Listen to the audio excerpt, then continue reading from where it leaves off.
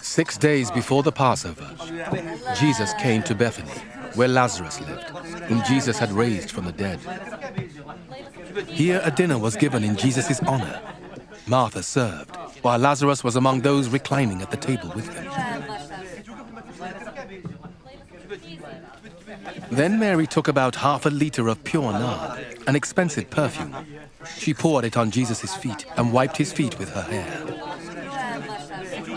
And the house was filled with the fragrance of the perfume.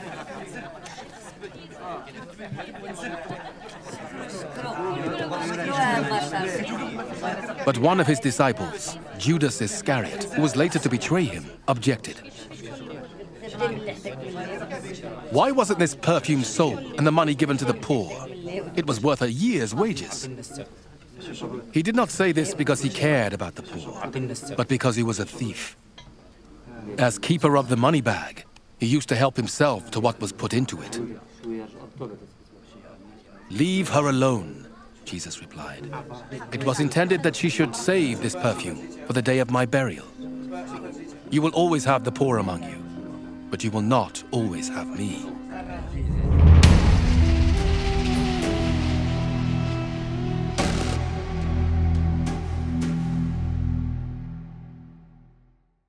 Thank you. Thanks for that welcome. And welcome to Giving Day. As we said, we're celebrating today all that Jesus has done for us, and we are giving to see many more lives transformed. Amen? And if you're new to all this or you haven't come prepared, don't worry. I think just enjoy an amazing atmosphere as we give today. We're seeing actually something very unusual. You know, we live in a society, don't we, where most of the desire is to get more money. Today we're doing something quite strange as hundreds of people stream forwards to give away their money. Isn't that extraordinary? Now, what is it that makes us do this? Why do we give generously? Well, I love the story that we've just seen read to us from John chapter 12. It's a beautiful story. I've entitled it A Beautiful Thing because at a dinner held in the honor of Jesus, as we saw, Mary took out the most expensive item she owned and poured it over the feet of Jesus. Something that was so striking and extravagant, it gets recorded in all 4 of the Gospels. And in fact, we're told in verse 3 of the passage that the fragrance filled the whole house. The whole house was filled with the fragrance from the perfume. I love this idea that this act of giving, as she broke open and poured out, this act of giving filled the whole place with a beautiful fragrance. Isn't that a lovely picture of what giving can be like? And Jesus then defends Mary and says, leave her alone. This is the words of Jesus. Now, leave her alone. She has done a beautiful thing for me. Jesus' heart is pleased by this act of Mary's generous giving. There's something that Jesus says, this has been a beautiful thing. Now, I think today that's a lovely picture to frame what we are doing, to set up our giving. It's not just so much about the money that we're going to give, it's about our motivation to please Jesus. Is that why we're here today?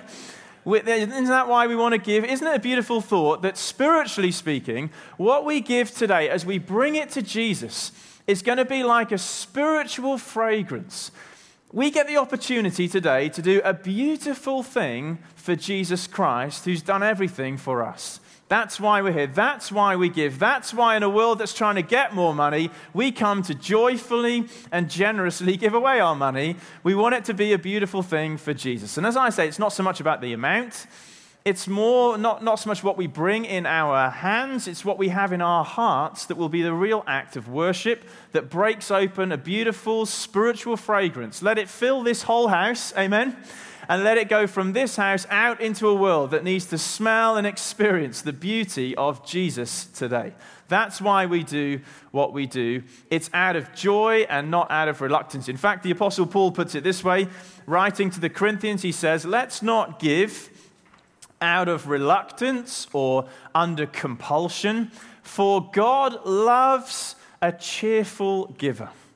The beautiful thing today is when we, not just that we give, or what we give. The beautiful thing is how we give it. We give it with a joy and a generosity, and God says, I love that. That is like a fragrance that pleases my heart. Now, did you notice that in that sense, there's a powerful contrast going on in our story between the beautiful thing that Mary does for Jesus and the ugly attitude in Judas. Did you pick that up?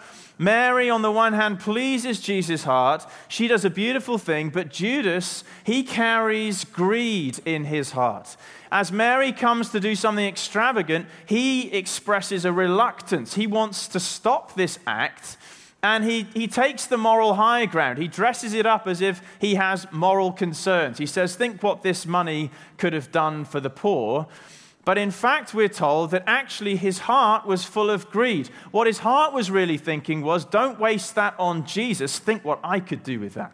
What if I got my hands on that money? In fact, we're told in verse 6 that Judas was dipping his hand in the till. We read in verse 6, as keeper of the money bag, he used to help himself. Isn't that an extraordinary revelation? He looked like he was being all moral and upstanding. In fact, greed and reluctance motivated his heart. And so when people were putting money into the offering, he was dipping his hand in and taking it out. Extraordinary. I'm sure none of us would ever do anything like that, taking money out of the offering. I do have a little confession to make at this point. Is that all right? Just a little confessional, and then we'll move on. But age 6 years of age, so I have changed and I've moved on from this. And I'd like to say I was highly influenced by my older sister, who's really to blame for what I'm going to tell you now. But age 6, we used to get 10 pence to put into the offering at church. And fortunately for us, it was one of those offerings where you couldn't see what was put in. It was like a bag, you dropped it in. And she taught me, I hasten to add, she taught me to take with us to church some other metal object, like a bottle top or a washer or something. So as the offering came round, we dropped in some random metal object. It went ching, and our mother was fooled. And so then shortly after the offering, still with the 10p in our pocket, we said we needed the toilet. And we actually left the church, went to the garage across the road, and bought a packet of Hubba Bubba. They were 10p in those days. They were 10p in those days. That shows this is quite a long time ago. And I got away with it for some time until I presume suspicion was aroused by these random metal objects in the offering. And my mother noticed the pattern of needing the toilet straight after the collection. And I was caught. This is the irony. She made me do it, and I was the one who got caught. Isn't that typical? A mouthful of Hubba Bubba coming back into church. Anyway, I've got it off my chest. We'll move on. The fact is, joking aside, as Mary does a beautiful thing for Jesus. That's why we're here today. That's what we want to do. Nevertheless, you notice the voice of Judas that brings a reluctance, that almost ruins the atmosphere by questioning, imagine if I had that money. Think what it could do for me and for my own benefit. And I want to say to us today, away with Judas, right? We want nothing to do with that kind of reluctance. We not only want to give all that God has placed on our heart to give, we want to give it with a Mary-like joy and extravagance that today we might do a beautiful thing for Jesus. Amen? Two things then that motivate us, as they did Mary, to help us give in a way that is a beautiful thing for Jesus. The first is simply this: give out of gratitude. Jesus changes everything. The antidote to Judas-like greed is to reach a Mary-like place that says, Jesus, you have won my heart. All that I have is yours. I want to give out of sheer gratitude for what you've done for me. That's where Mary, I think, must have been at when she took the most expensive item she owned, cracked it open, and poured it over Jesus' feet. We're told in the passage, did you notice, that this one jar of perfume, it was worth a year's wages, 300 denarii, the currency of its day. Now, according to 2017 figures, the average wage in the UK was last year £27,000. So let's assume that this one jar of perfume was equivalent in monetary terms to about that much today. A huge sum of money, potentially, in this jar. And we also read that it was called nard. Now, nard perfume, I don't know much about perfumes. I wouldn't want to set myself up as some sort of expert. But I've read that the aromatic oils of nard perfume come from the roots of very rare plants that grow in India and on the foothills of the Himalayas. So here you have this first century Jewish girl in Palestine possessing this extraordinary, exotic perfume. It suggests that this would have been her inheritance. Most likely, this was a family heirloom passed down to the female generations in the home. So she takes out, if you like, her savings. She takes her security. She takes her future, breaks it open, and pours the lot over the feet of Jesus. Isn't that extraordinary?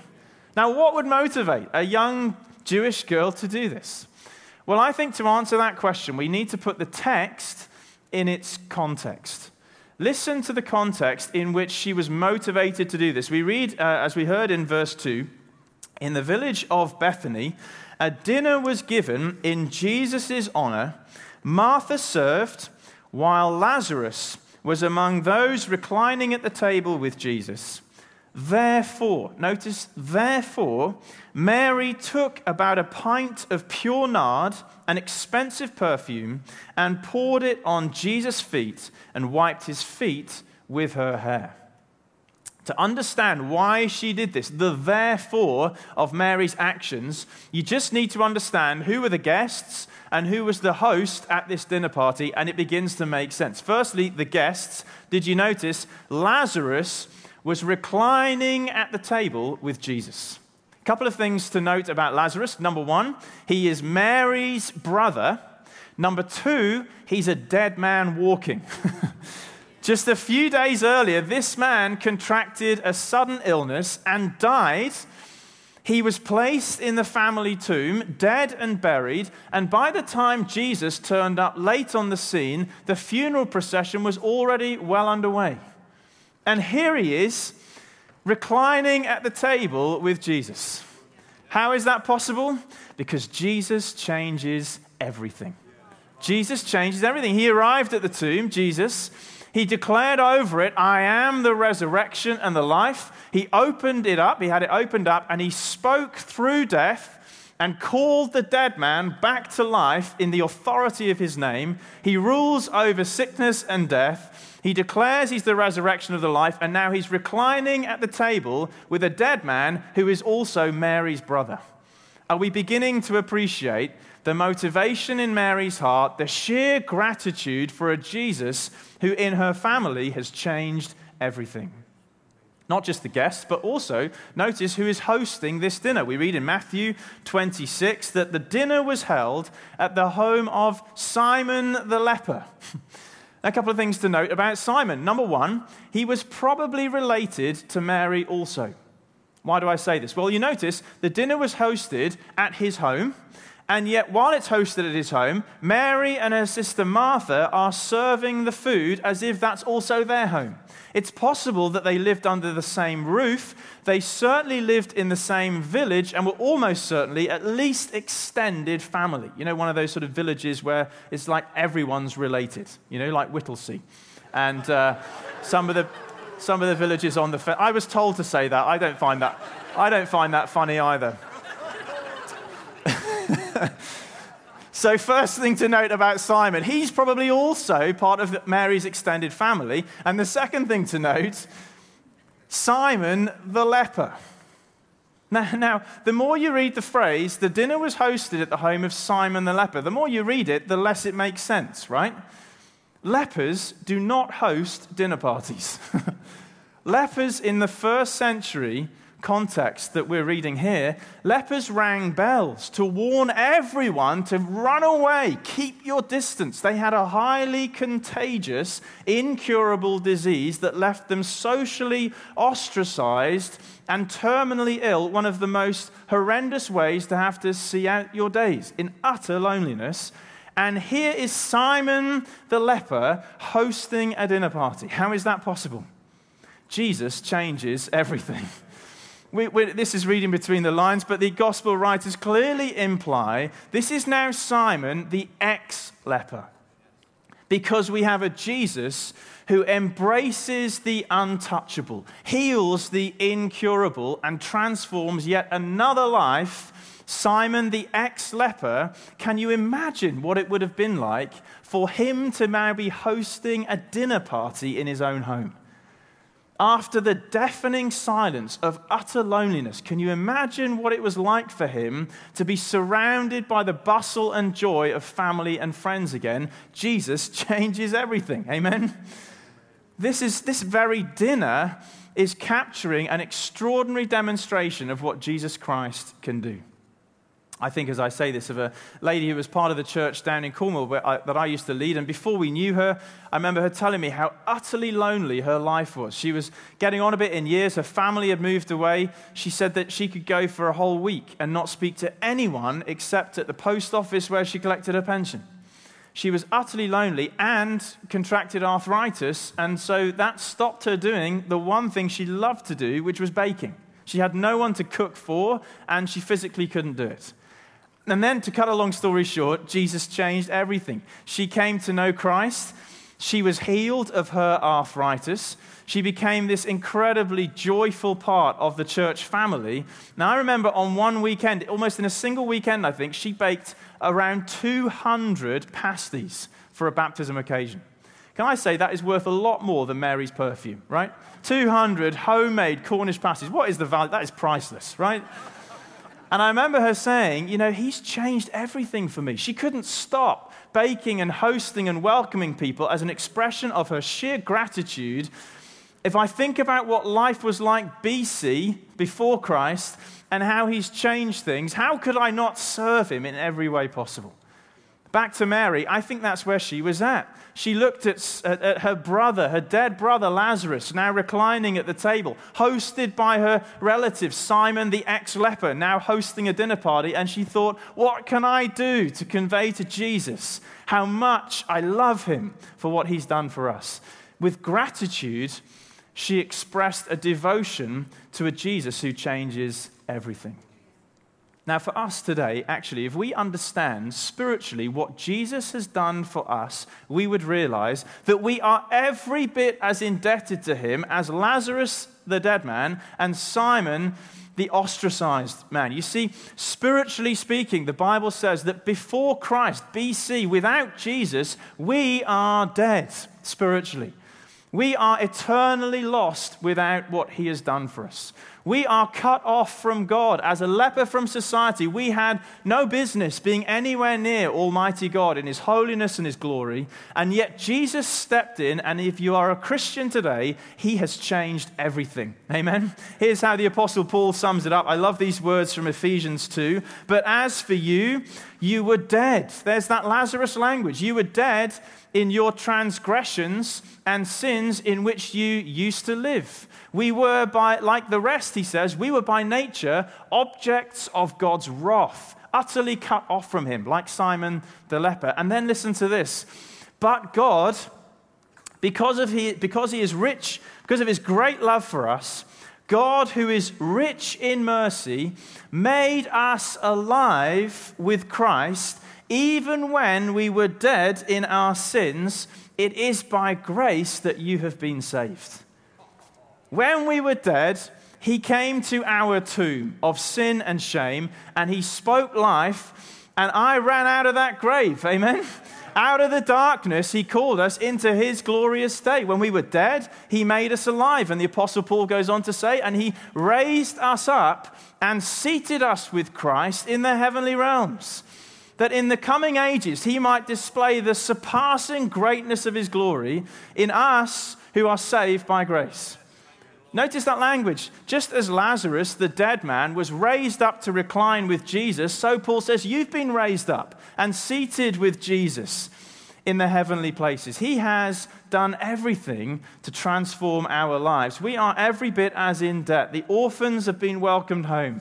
Those who were lost have been found in Christ. If you're a Christian today, Jesus has changed everything. And therefore, what is a year's wages for the Son of God who saved us for all eternity?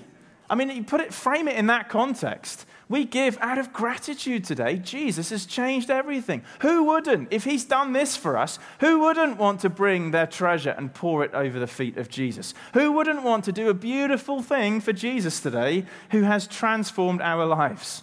We're not here to give because we're sort of religious, charitable, highly moral people. We're here to give because we are incredibly grateful people. Amen?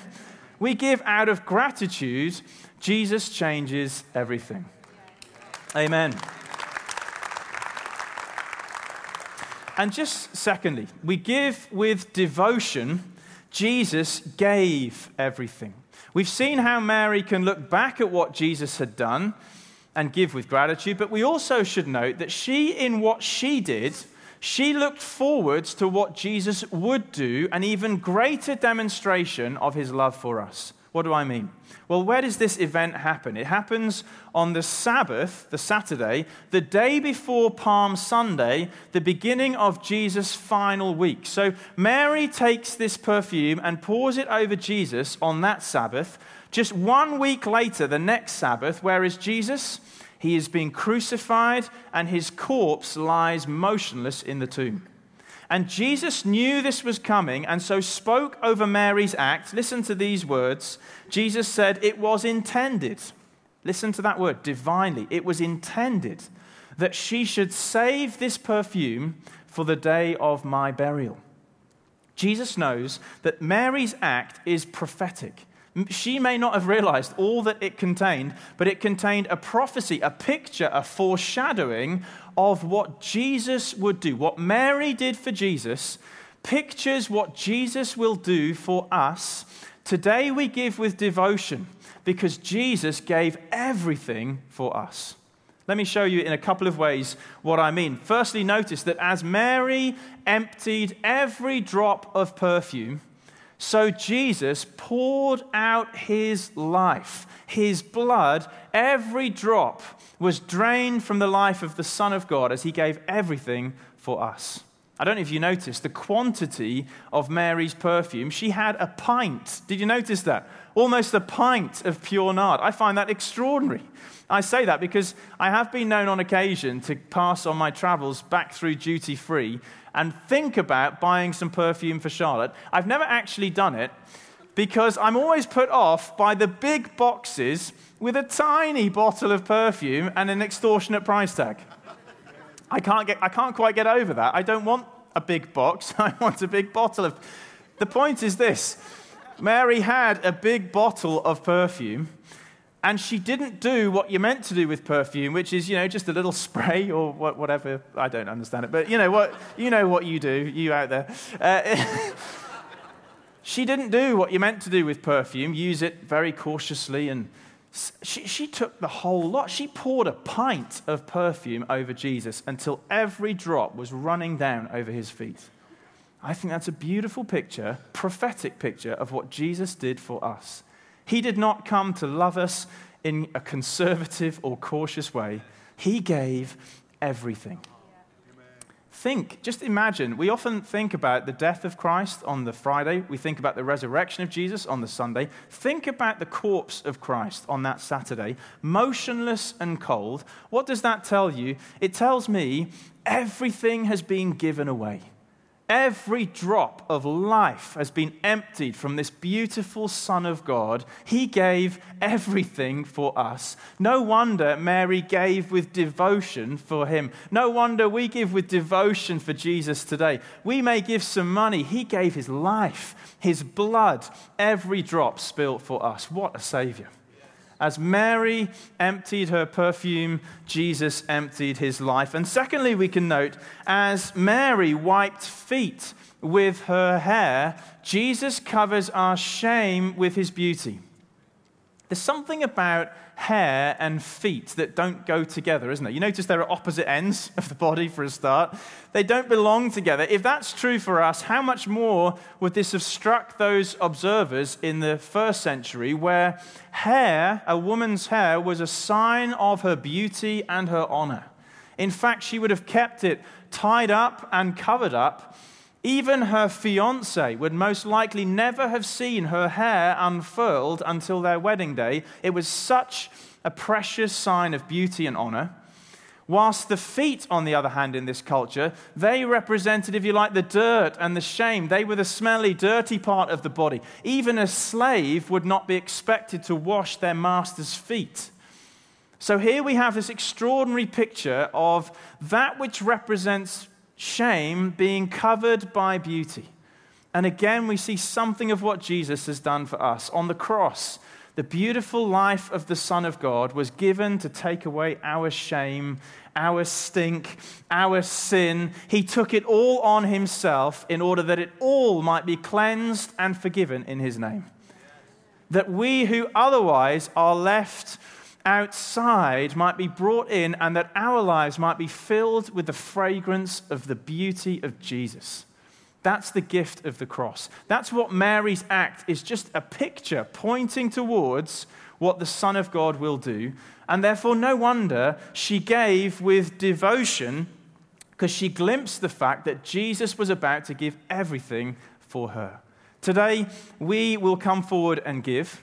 But as we do, we will receive, we will remember, we will take communion today to remind ourselves that our giving is simply a response to the ultimate act of giving by Jesus for us. This bread, the body, it represents the body of Christ. And as Mary broke open that jar of perfume, the body of Christ was broken open for us, that through his body we might be healed. And then we'll take the cup and we will remember that just as Mary poured out the whole of that pint, so the blood of Christ was poured out for us, that through his life we might be forgiven and transformed. We give with devotion to the one who gave everything for us. So may our giving be in keeping with what he's done. Away with all the Judas reluctance, wouldn't you say? There is no place for reluctance, no place for half-heartedness at the foot of the cross. Here we find Mary understands something of what Jesus was going to do for her, and so she gives with this risky, extravagant, dramatic, almost this shocking level of devotion. And I want to pray today that in my own heart and in ours, we wouldn't just be giving a bit of money. We'd give our whole selves. Amen? We would bring everything that we are and lay it at the feet of Jesus and say, Jesus, I want my whole life to be a risky, beautiful act of devotion to you. You gave everything for me.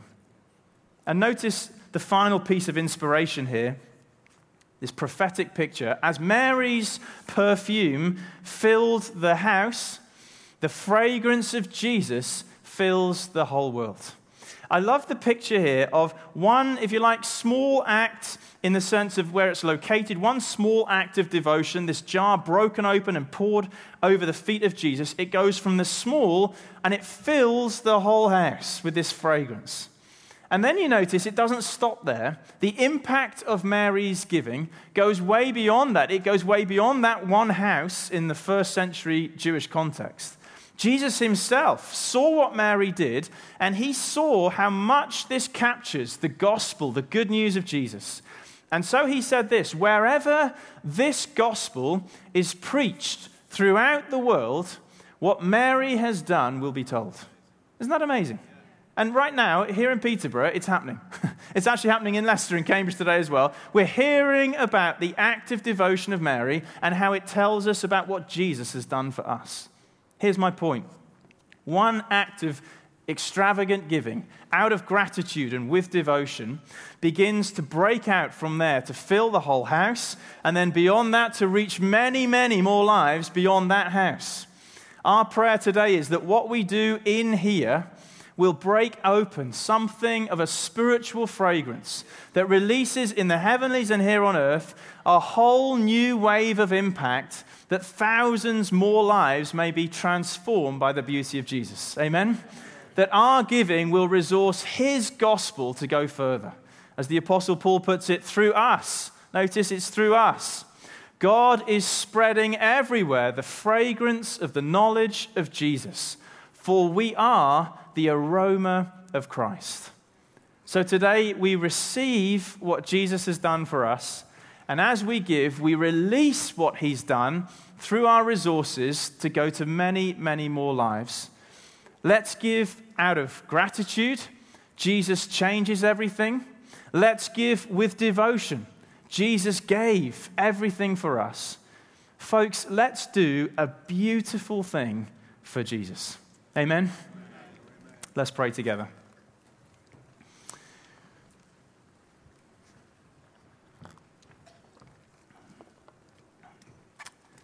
Lord Jesus Christ, we want to come before you today and acknowledge all that we have is yours, Lord. You've absolutely won our hearts and our lives, not just some of our money, Lord, but we want to give everything to you today. We want this whole act to be an act of worship that fills this place with the aroma, with the fragrance of gratitude, of devotion to you. We want to do a beautiful thing for you today, Lord, because you've given everything for us. And so, Lord, we come today asking that you would take us and all that we give and let it release your gospel far and wide, that the fragrance of Jesus might fill our city, our communities, and many lives beyond. We pray in Jesus' name. Thank you, Father. Amen.